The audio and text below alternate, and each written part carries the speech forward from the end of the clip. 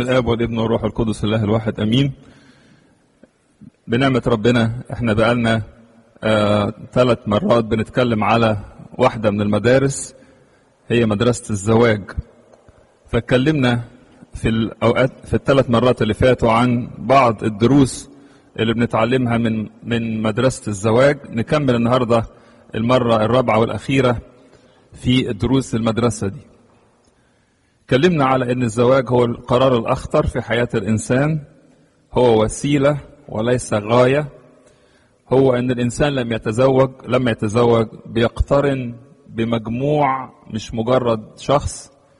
رابع حاجة قلنا كلمة السر قبل الزواج في مرحلة الاختيار هو البحث عن التوافق، وبعد الزواج كلمة السر هي القدرة على التكيف.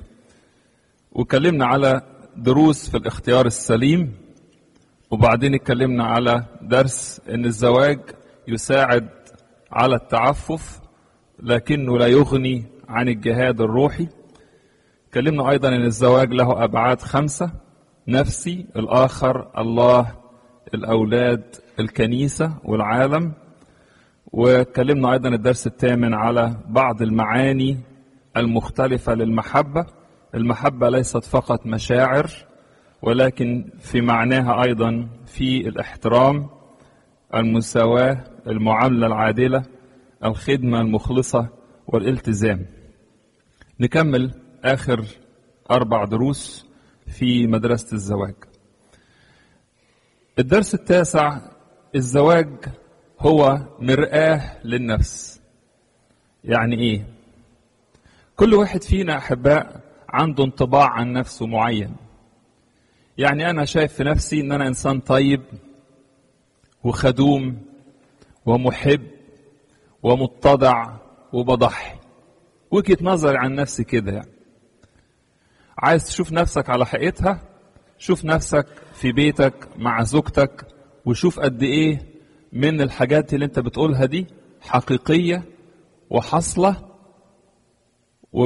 ومنها ايه الحاجات اللي هي اي كلام.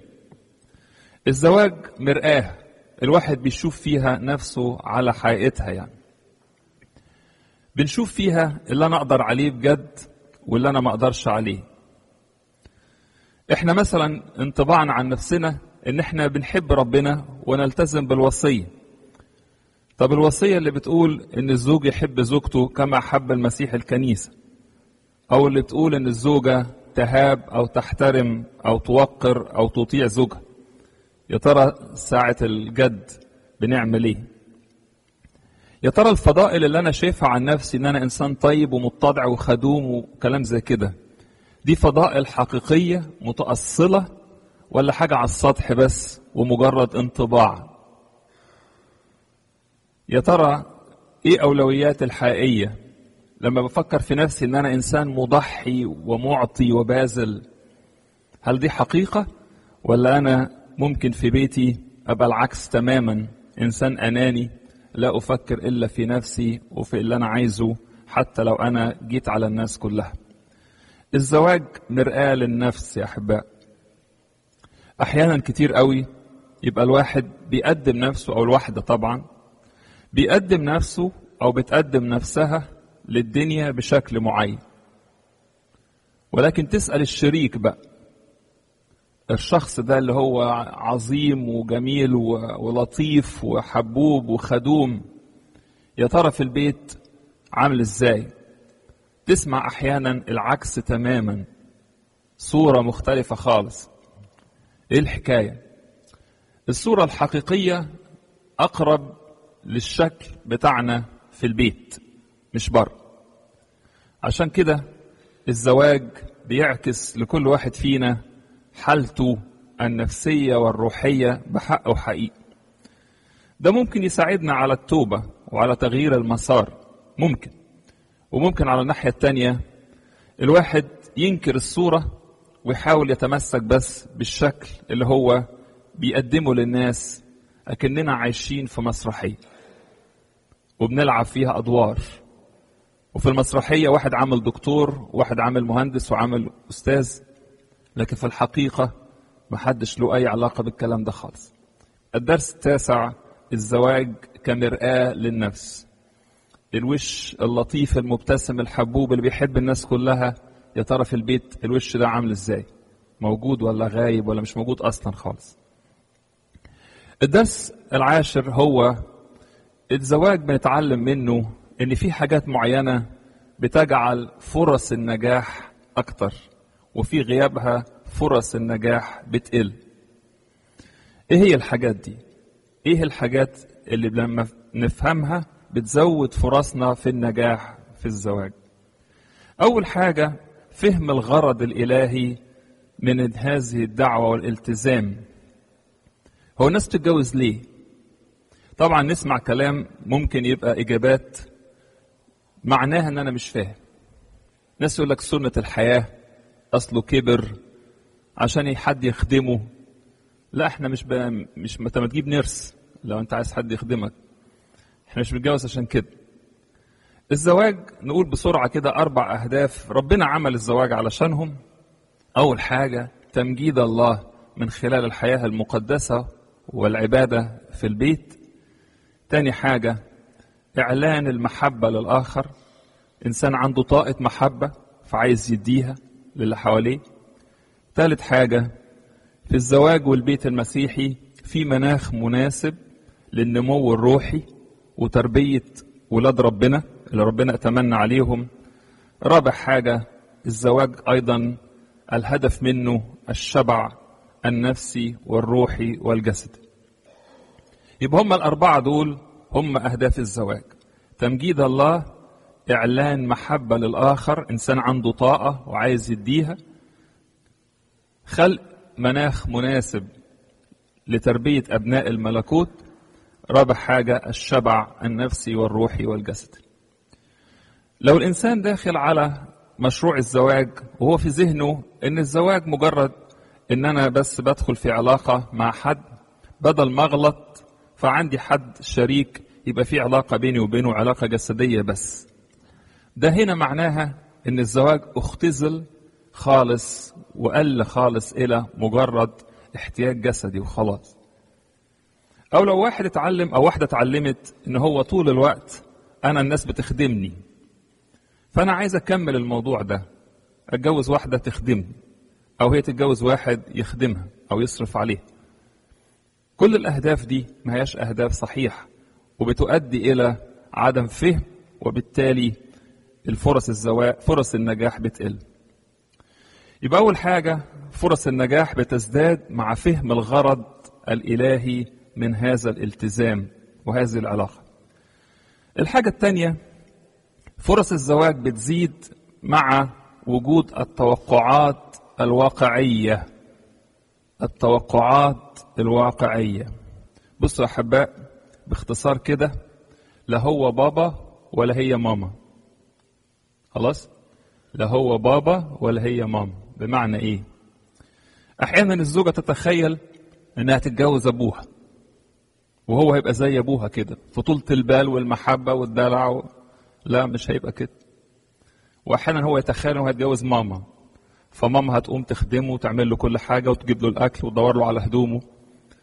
لا هو بابا ولا هي ماما. خلينا نبقى رياليستيك كده.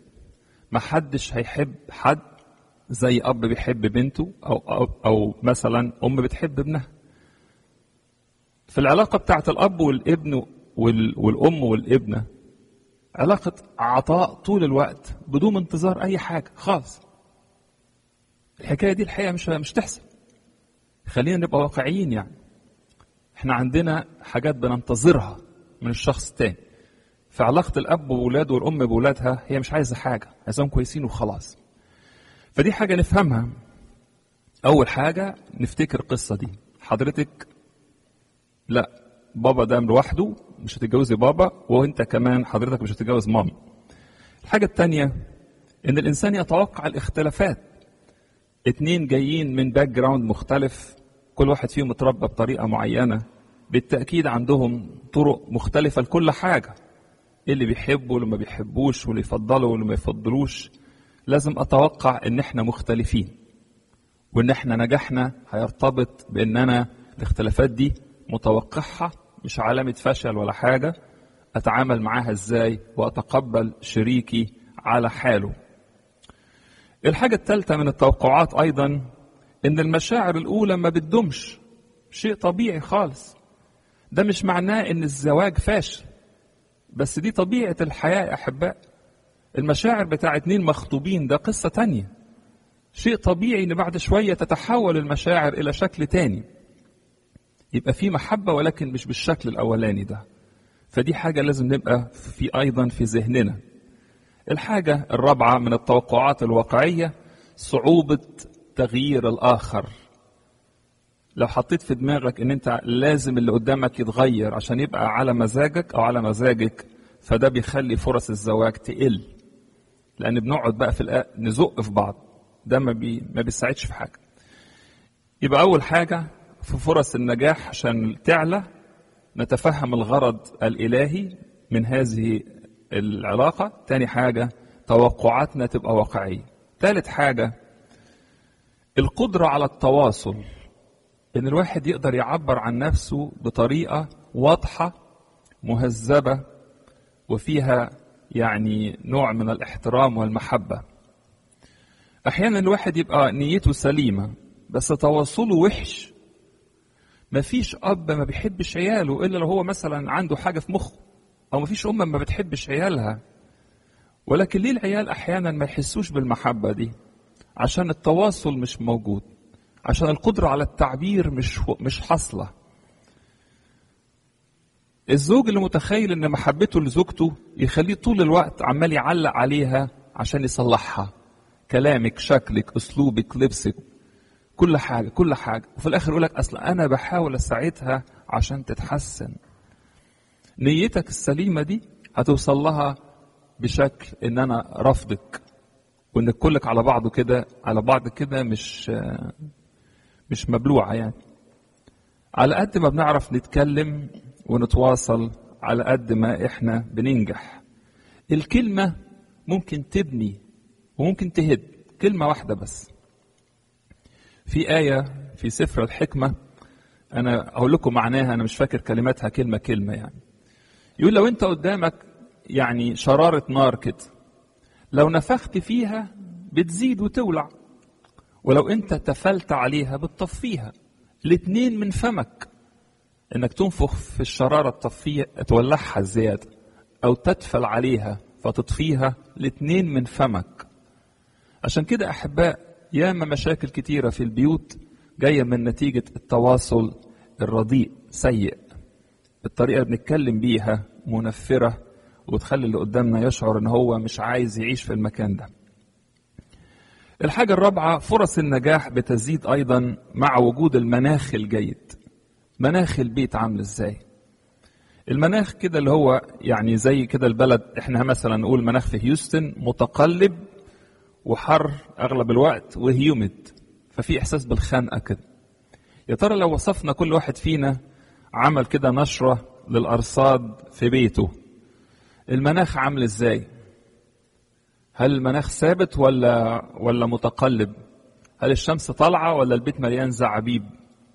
هل الدنيا هادية ولا صوت السندر على طول مسموع جوه البيت؟ المناخ ده بيأثر على نفسية الناس اللي عايشين. المناخ الجيد يعني البيت أول حاجة فيه سلام، ناس بتتعاون، الناس عايشة مع بعض في نوع من السلام. تاني حاجة المناخ الجيد يشمل أيضا إن البيت ده مقدس، ففي حاجات ما بتتقالش في البيت ده، في حاجات ما بتتعملش، وفي حاجات ما بنتفرجش عليها. بصفة عامة كده إن البيت ده مقدس بتاع ربنا. المناخ الجيد أيضا يسوده الإيجابية. الإيجابية الناس فرحانة مطمنة متفائلة، بتتكلم كويس، بتمدح بعض، بيشكروا بعض، ده مناخ إيجابي. العكس بتاعه طبعا احنا متخيلين شكله عامل ازاي. المناخ الجيد أيضا مناخ فيه نوع من التعاون، والناس ما بتعدش لبعض الخطوات، أنا عملت لك وأنت عملت لي وكلام زي كده. الواحد عايز يتعاون، عايز يخدم من قلبه، مش مستني أنا شايل وأنت ما بتعمليش، أو أنا بعمل كل حاجة وأنت بتتفرج عليا يعني. المناخ أيضا الجيد فيه نوع من البشاشة والفرح. احنا بنعرف نتعامل مع الناس بره البيت بنوع من البشاشة، بنعرف نبتسم. أحيانا نروح البيت وناخد وش ما يبقاش فيه الفرح خالص. المناخ الجيد أيضا فيه القدرة على المغفرة السريعة وتجاوز الخطأ وعدم الاحتفاظ بملفات الإساءات. المغفرة السريعة، خلاص خلصنا، حد قال أنا آسف خلاص حقك عليا انتهينا، نبتدي نتكلم. لكن لما بنبقى على طول مش قادرين نتجاوز الأخطاء، ومع أي مشكلة أبتدي أجيب لك بقى يعني قصة اللي حصلت في الخطوبة لما دخلت علينا بكيس يوسفندي وانت حرقتني قدام والدي، خلصت خلاص انتهينا. خلينا نتكلم بشكل إيجابي ونعدي الملفات السيئة دي. الحاجة الخامسة في فرص النجاح أيضا يا أحباء هي الحياة الجديدة في المسيح. احنا مسيحيين حقيقي بالمعمودية بالاسم بالإيمان، ولكن يا ترى بالحياة في حياة جديدة ولا لسه حياة قديمة بكل اللي فيها من أخطاء، وإن أنا ماسك في حاجات مش صح ومش عايز أبطلها. مش ممكن أبدا البيت ينجح وفي حاجات خطأ والناس مستمرة فيها ومتمسكة بيها ولك أصل أنا كده. فرص النجاح أيضا بتزيد مع القدرة على أن الإنسان يتحنن ويتضع ويبذل. لو سألتم ولادكم كده إيه أكلك وشربك، إيه الحاجة اللي أنت بتعيش عليها، صدقوني يا أحباء من غير ما أسمع كل العيال ولادنا بيعيشوا على الحنية. بلاش ولادنا، إحنا الكبار مهما كان سنك أو سنك عايز حد يحن عليك، يتكلم معاك كويس، يشعر بيك لما تبقى متضايق ولا زعلان ولا عندك مشكلة ولا حد من أهلك عيان في مصر، تعاطف، واخد بالك، منتبه. لما بنقسي القلب على بعض واعتبر ان اهلك دول ما يخصنيش، مثلا هم عندهم مشاكلهم يحلوها، او هم عندك مشاكل عند ناحية والدتك ولا اخواتك، موضوع ما يخصنيش. القساوة دي بتخلي البيت مكان ما فيش فيه كده يعني روح المسيح. يبقى احنا قلنا الدرس العاشر فرص النجاح هو في فهم الغرض الإلهي من هذه الدعوة، التوقعات الواقعية، القدرة على التواصل، المناخ الجيد، الحياة الجديدة في المسيح، القدرة على التحنن والاتضاع. النقطة اللي بعد كده الدرس 11 هو موضوع الزواج والتغيير. التغيير يا ترى يبقى ازاي لو حصل؟ التغيير التركيز لازم يبقى على نفسي، ان انا اتغير. انا جاي الجواز بطباع معينة، بطريقة، بفكر، باسلوب. انا محتاج اتغير عشان اقدر اتكيف في الحياة مع الشريك ده، عشان ابقى زوج او زوجة بحسب قصد الله. انا ايه اللي ممكن اعمله عشان خاطر اقرب من الشخص ده؟ الحاجة التانية، التغيير لازم يبقى ان انا لما انضفت على البني ادم ده حياته بقت احسن. السيد المسيح يقول عن خدمته ان انا اتيت ليكون لهم حياة وليكون لهم افضل. لما المسيح بيدخل على حياة الناس بتتحسن، بتبقى افضل. اسأل نفسك واسألي نفسك، مراتي اللي انا اتجوزتها دي كانت خادمة في الكنيسة قبل ما اتجوزها وكانت بتاعة ربنا، او جوزي كان خادم في الكنيسة بتاع ربنا. يا ترى لما انا دخلت عليه او عليها حياتهم بقت افضل، اصبح لهم حياة، ولا ايه الوضع بالظبط؟ مرة يعني ولاد بيتسألوا من مامتهم، كان وقت الكريسماس، فبتسأل ولد صغير بتقول له اجيب لك ايه يا حبيبي في هدية؟ فلا اتي لي بابا تاني. كلمة صعبة خالص خالص. طفل صغير وحاسس ان حياته هتبقى احسن لو دخل عليهم شخص مختلف عن الراجل ده. فكر دايما كده، هل انت agent of positive change لحياة الناس احسن ولا ايه بالظبط؟ الحاجة اللي نتذكرها ايضا عن التغيير هو مساعدة الآخر إنه يبقى إنسان قديس. الوصية تقول للرجال كده: أحبوا نساءكم كما أحب المسيح أيضا الكنيسة. طيب لما أحب الكنيسة عمل إيه؟ أسلم نفسه لأجلها. عشان إيه؟ لكي يقدسها. لكي يقدسها. قيادة البيت في حياة القداسة مسؤولية الزوج والزوجة برضه. أنا من ضمن الحاجات اللي عايزة تتغير في حياتي وحياة أسرتي إن الناس اللي معايا دول يبقوا ناس أحسن قديسين.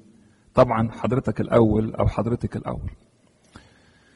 الحاجة اللي بعد كده التغيير، لو أنت طالبه في اللي قدامك ما يكونش تغيير إنك تخليه على مزاجك أو صورة منك، لأن ده مش فير.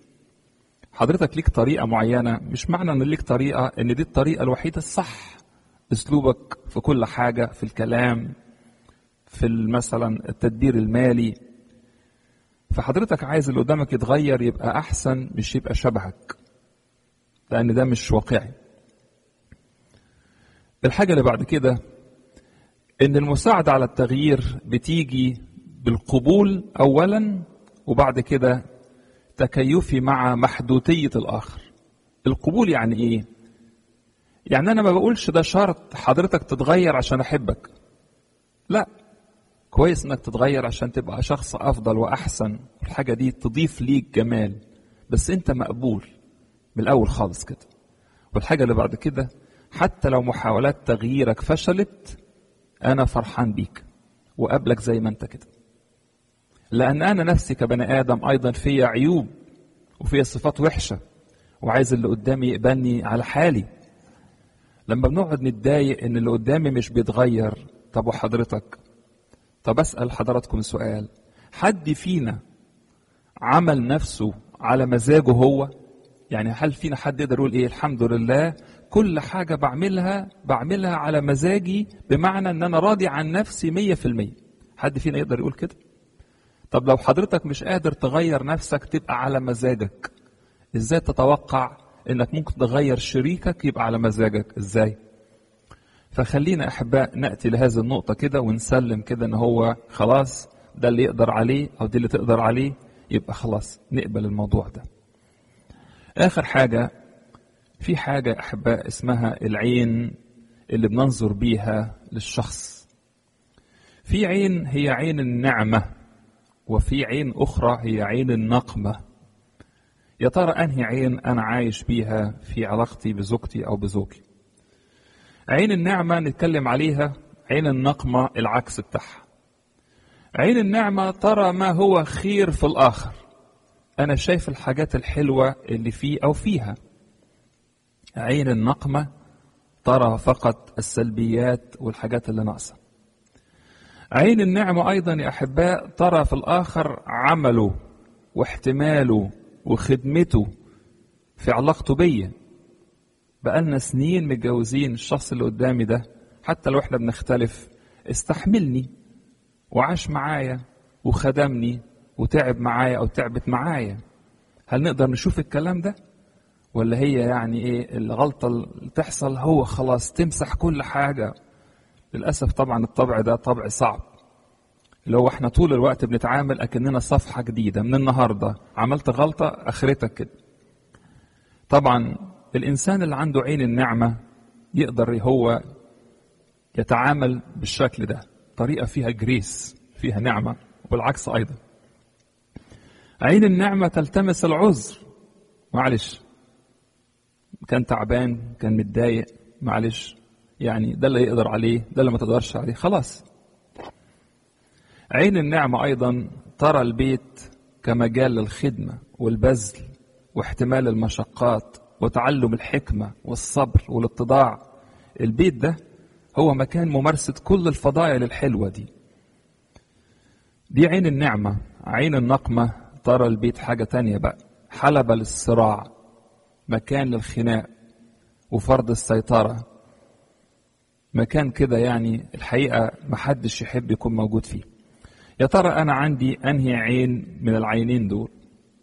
لما نقتني عين النعمة الإنسان بيبقى راضي، حتى لو مش فرحان بس راضي متقبل، الدنيا ماشية. والعكس، النهارده احباء زي ما قلنا الزواج ده مدرسه. الزواج ربنا اعطاه للانسان، هو اللي عمله لاجل الاستفاده والاغراض المقدسه اللي احنا ذكرناها. على قد ما نتعلم من دروسه، على قد ما عندنا فرصه ننجح ونغير نفسنا. على قد ما نتجاهل الدروس وكل واحد يفضل عايش بالانسان العتيق وبطريقته واسلوبه وحاجته وتفكيره وكلامه وطباعه، على قد ما احنا نبقى عمالين نسقط في المدرسة دي. ربنا يعطينا كلنا احباء نكون متعلمين ناجحين في هذه المدرسة. لإلهنا المجد الدائم إلى الأبد آمين. اتفضل نسأل.